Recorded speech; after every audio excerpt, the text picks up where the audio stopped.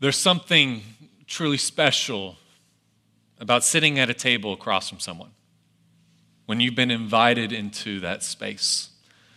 When you get that text message or phone call saying, hey, I would love to just have a meal with you. Come to the celebration. Come to the party. And if it comes from someone who you admire, someone you love, someone you cherish, does that not make you feel loved and cherished and returned? That you are seen by someone who loves you, seen by someone who wants to share an intimate, vulnerable space with you. But what if you want to be invited, but the door has been slammed in your face? You've been rejected. You've been told you don't belong. You're not welcome. Well, I think it would be like you're back in high school.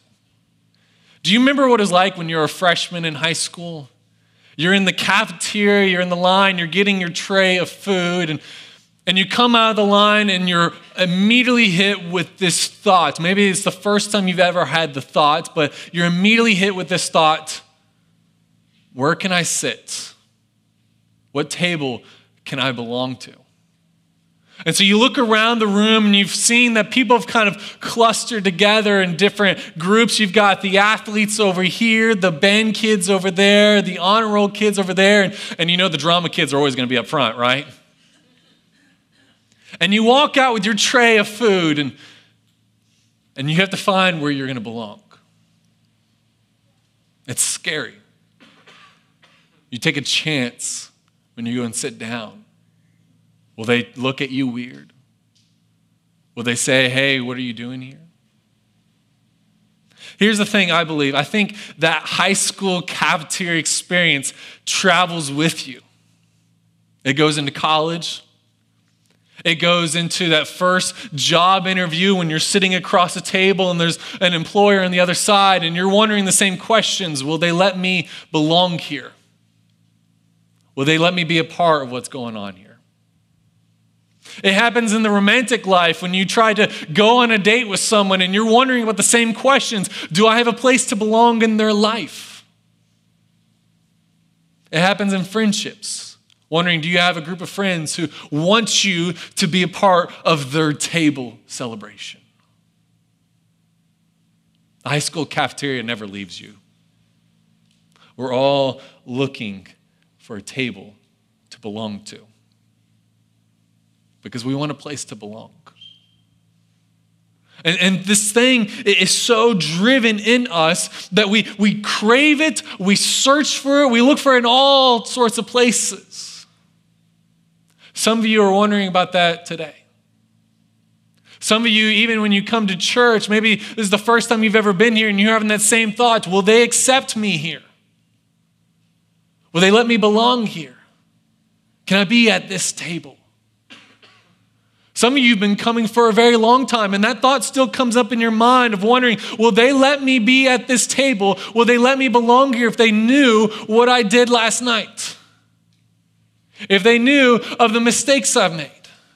And so we oftentimes put barriers between ourselves. We don't let anyone get too close because we're afraid of being rejected. Sometimes we're so afraid of it that we reject others before they have a chance to reject us. Because we're all craving a table to belong at. I've been on that feeling, on that side of the table, wondering, can I belong? And I've also been the person on the other side who's responsible for closing the door on others. And let me tell you, it is better for your soul to be the one denied than to be the denier. Because it's difficult to look at yourself later on and realize what you've done. And it's painful.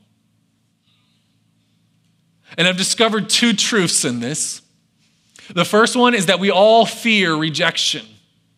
When we're all craving a table to belong at, we all fear rejection. It's in all of us. So much of our lives is governed around trying to avoid this. And with this is the second truth. I think the reason why we all fear rejection is because it's the most painful experience in human existence. I know some of you are thinking, man, you did not have to push an 8-pound baby out of you. I know, ladies, that's what you're thinking, and you're right, okay? Physically, that is the most painful thing.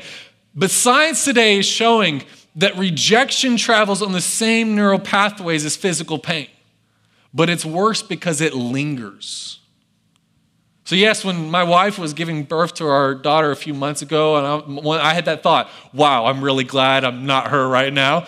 You know, all men, let's be honest, you had that thought probably when you're in that waiting room with your wives, yes. But here's the thing. There was an immediate turn of joy for her. The pain was forgotten. But rejection is something different. Rejection is something that science shows it lingers in our hearts. It festers like a wound, and sometimes it takes years of therapy to get over it. And maybe with that truth, we need to have a more private conversation about what happens in the more intimate and private parts of your lives, like the bedroom. See, we all fear rejection because we know how painful it is. And if you've lived a life of rejection and all you wanted was to have a table where you can sit at and belong to, there's this craving then within us of where can we find a place where we can belong? Where can we find a place where we're not going to be turned away? Where someone is going to see us for who we are, for everything about us, and still says, come, have a seat. You're welcome.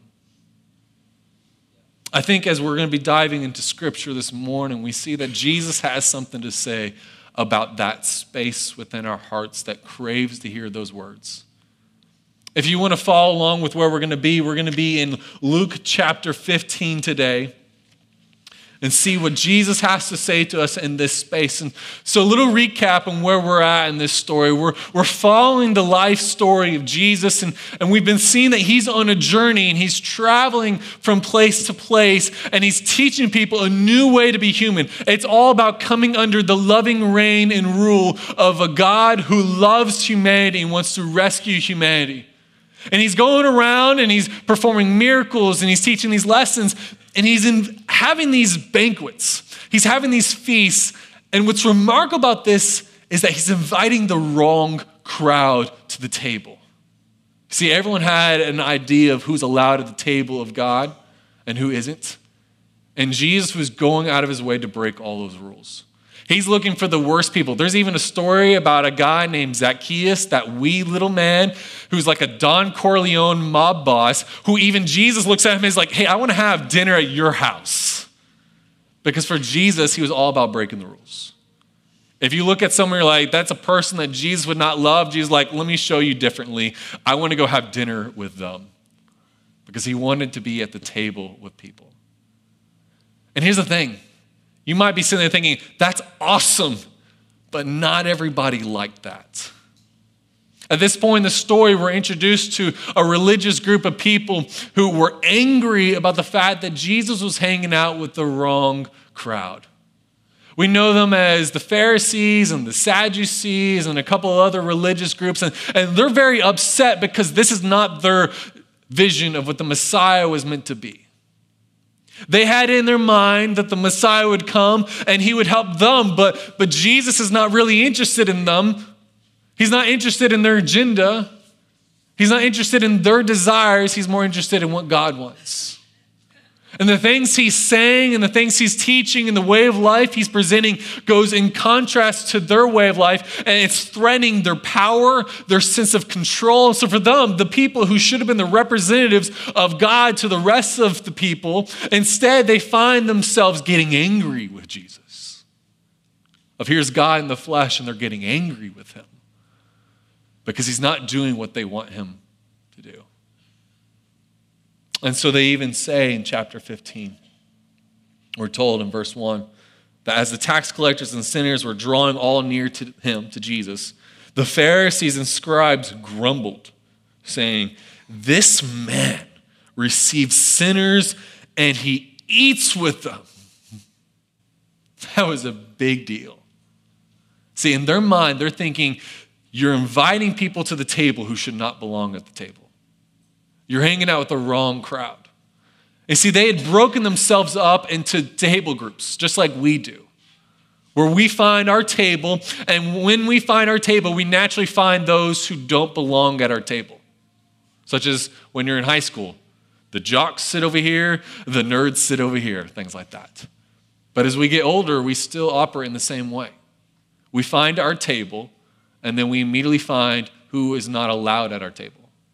We do this on a wide scope of different things. Take politics. Are you a Republican or Democrat? Take the pandemic. Are you pro-vaccine or anti-vaccine?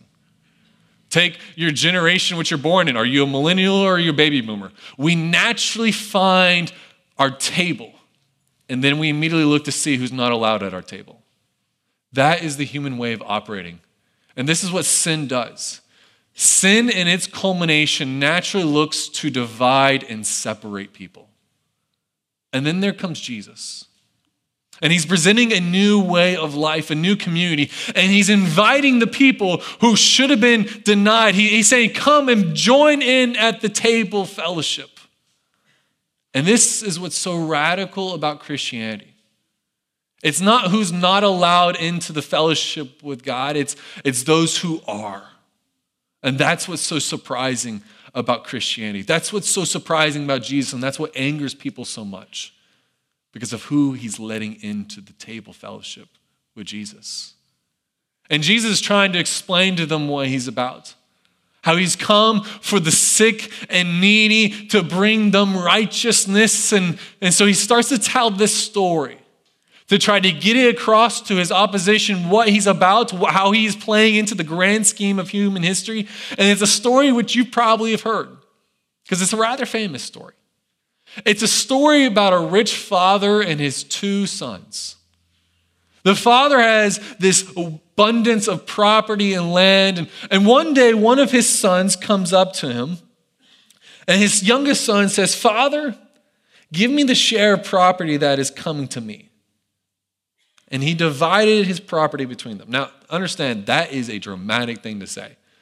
Basically, this youngest son comes up to his dad and says, "Dad, I know one day you're going to die and we're going to split your inheritance 50-50, but you know what? I don't really like you. I don't want to be part of this family anymore. So why don't you just go ahead and give me the inheritance now, and I'll get out of here. You'll never hear from me again because you're dead to me."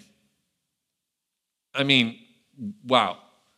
The father in that day and age, in a culture of shame and honor like that, would have had full justification to beat the tar out of his son right then. Probably still true today. Some of you fathers of teenagers are probably thinking, yes, I've had that conversation with my son, you know. I had my own conversations with my dad and like this, okay? So this happens. Now, this father doesn't do that. Rather, instead, he complies. It's like, yeah, sure, if you want to treat me like that, I'll give you what you want. And so this son leaves town. He travels to a new country, and he just spends all his wealth and reckless living. He's just having parties like, woo, crazy, let's spend all this money. And then a famine arrives, and he's got nothing left. So he's got to find a job. He's lost everything he had before, and the only job he can get is to be a servant at a pig farm. And so he spends his day feeding pigs, and the only food he has to afford to feed himself is the same food he feeds to the pigs. It's a miserable situation, one where he's hit rock bottom. And he remembers how his father treated his servants, how they were treated far better than him. And he knows he's got to go back and confront his father if he wants to be able to live. And he's like, I'm not going to be able to be a son to this man who I hurt, but maybe he'll treat me like a servant. In fact, he comes up with this plan in verse 18. He says, "I will arise and I'll go to my father, and I will say to him, 'Father, I have sinned against heaven and before you. I am no longer worthy to be called your son. Treat me as one of your hired servants.'" And so he travels back home with this plan in mind. It's not to manipulate his father. It's to beg for mercy from his father. He's like, just treat me like a servant. And so he's on his way back, but we're told this remarkable thing happens as he's traveling back. It's in verse 20 that while he was still a long way off, his father saw him and felt compassion and ran and embraced him and kissed him. And so in that society, you got this man who has been insulted, who has every right to hurt his son, but he shows mercy to his son. His son goes off and squanders his living and the blessings that his father gave him. His son comes back, and we find that the father has pretty much been waiting day after day on the front porch, just hoping, praying for his son to return. And when he sees his son far off in the distance, he takes off running, completely humiliates himself, because men did not run in that day and age. And he just takes off running, and he just embraces his son, and he's just crying, and he's kissing all over him. He's like, I'm so glad to see you again. You don't know how long I've been waiting for you to return home. And the son is trying to talk over his father. He's like, Dad, stop. You don't understand. I'm sorry. I messed up. I want to be back into your family, but I'm not good enough to be a son, so I want you to just treat me as a servant. But here's what the father does. He kind of interrupts him. And in verse 22, the father's calling out to everyone. He says, bring quickly the best robe and put it on him, and put a ring on his hand and shoes on his feet, and bring the fattened calf and kill it, and let us eat and celebrate. For this my son was dead and is alive again. He was lost and is found. And they began to celebrate. This is what resurrection looks like. This is what following Jesus looks like. Yes, it's like a lifelong journey, but it's also an invitation into the celebration of God, into the party that God is hosting at his table. And this father, he has to celebrate because this son has come back. He has recognized his own need for grace and mercy in his life. And this father, he can't help but celebrate. So he's like, kill the cow. We're having burgers tonight. And everyone's like, woo, yeah, because this is a wonderful thing that is going on. And this father, seeing the graciousness of God, cannot help but to respond with generosity. Because when God is on the move, we should respond to his graciousness with our own generosity. Now, here's the thing. Here's what's so shocking about this story. Jesus is telling this story to his opposition, to those who don't like him. And you remember in this story, there's two brothers that are mentioned in the beginning. We've looked at the younger brother, but where's the older brother? Well, he's out in the field serving his father. And he comes in late at night, he's tired, he's worked hard, and he finds this celebration taking place. And who should it be for but his younger brother? The brother who betrayed them. The brother who hurt him, who hurt his dad, and then left like a wrecking ball and left the older brother left to pick up the pieces and restore the family. And so this older brother, we're told, when he sees this, he was angry, and he refused to go in. He refused to sit at the table of the celebration of what God was doing. And we're told that the father came out and entreats him. The father's begging him, hey, please, son, come and join in the celebration of what's going on. Come and be a part of the table and what's going on in this location, what God is doing.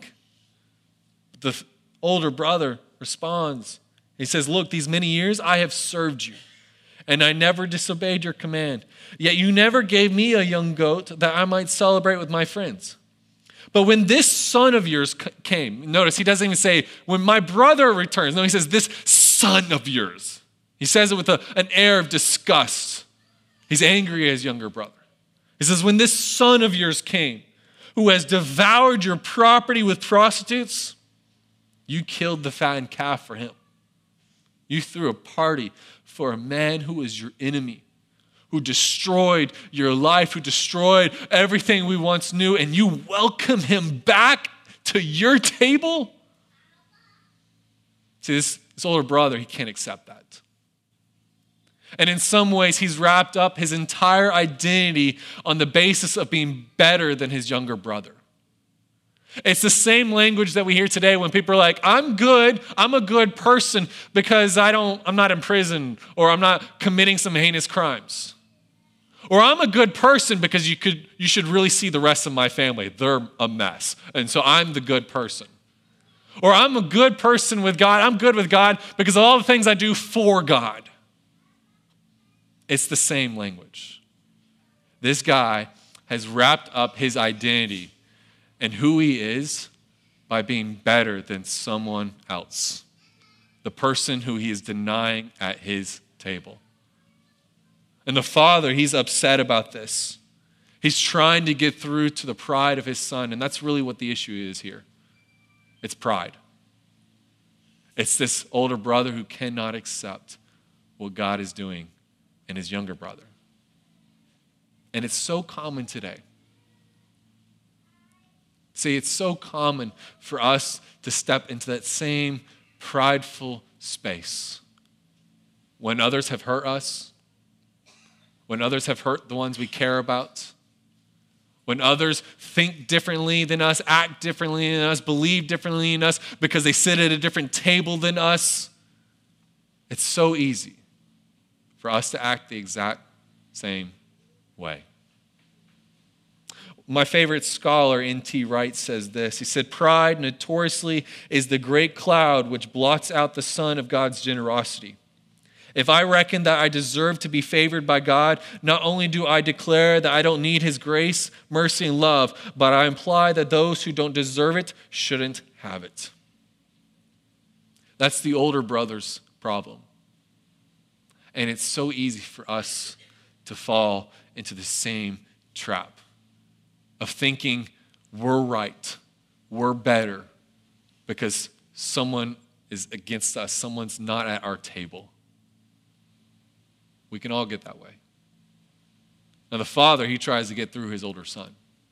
And we're told in verse 31, where the father tells his oldest son, he says, "Son, you are always with me, and all that is mine is yours. It was fitting to celebrate and be glad, for this your brother was dead and is alive. He was lost and is found." And with that, Jesus ends the story. And I'll be honest, that drives me nuts. I don't like the fact that Jesus ends the story, and it's not really an ending of the story because we don't know what happens next. Does the father, convince his older son to step into a place of humility? Does the older son see what God is doing in his brother and he comes to join in at the table? Is his family reunited? Well, we're not told. Jesus kind of leaves it open for us to finish the story. Because in this story, remember, he's telling about the grand narrative of all of human existence. And Jesus putting himself in a very clear spot. He's the Father. And when we recognize that, what we're seeing is that Jesus welcomes all at his table who humbly see their need for God's mercy. Jesus welcomes all at his table who humbly see their need for God's mercy. And so if Jesus is the Father in this story, then it really begs the question, who are we? This is the grand narrative of all of human existence. God has brought in his kingdom. He's inviting everyone to come and live under the loving reign and rule of God. It's a table party. But are we like the younger son who humbly sees their need for God's mercy and grace and come to God begging to be part of the table? Or are we more like the older brother who's quick to turn people away who have hurt us, who think differently than us, who act differently than us, maybe even believe a little differently than us? Because more often than not, if we're honest, we're the second choice. We see it all around us. It's how we operate. And it's not what God intended. It's not what it means to be a Christian. To be a Christian is part of this celebration. Saying, you know what? I need mercy. I need God's grace. And then looking at the people next to you and realizing they need the same amount of grace and mercy. And maybe seeing that there's an obligation on your part to be a part of extending that out to others. Because what Jesus started is something completely brand new. It's a new way to be human. And there's only one table now in existence. It's table that Jesus formed. So all the other party lines, all the other barriers we tend to put up between one another, that cannot exist in the fellowship with Christ. But this is how we operate. And so this is about a change in understanding of what does it mean to follow Jesus. It means that the person sitting next to you right now needs as much grace and mercy as you do. Because here's the thing, when you understand that Jesus is hosting these parties and he's inviting the wrong crowd to be guests, what we see is that when we're invited to be a guest at the table that Christ is putting together, there's an obligation on our end to become hosts, inviting new guests to come in to be part of it. Because once you're at the table, you realize, you know what, there's a seat empty next to me that I need to invite someone else to this table as well. This is what it means to follow Jesus. It's to join in the celebration of what's going on with him. Because in Jesus is the ultimate place where we can find our belonging. That thing that we're all craving. That space that we're hungry for. We find that we were designed for it to be found only in Jesus and nowhere else. Only in Jesus. So the question is, who are you? Sometimes we're a bit of both, of the older brother and the younger brother. I fully admit that. That's true in my life a lot. But ask yourself, who are you? If you recognize that within your heart is that craving to find your table, your space to belong, then maybe you'll see that the person next to you has that same craving. Maybe you'll see that the person who drives you nuts has that same craving. Your coworker, your family member, that friend. We're all looking for that same space. And if you recognize that Jesus has offered you a spot, how are you going to extend it out to others? Won't you pray with me?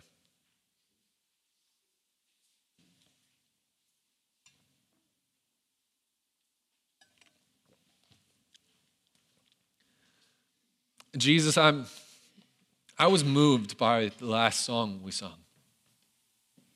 Who am I to be worthy of your love? Who am I that you would save my soul? Who am I that you would invite me to be a part of your table?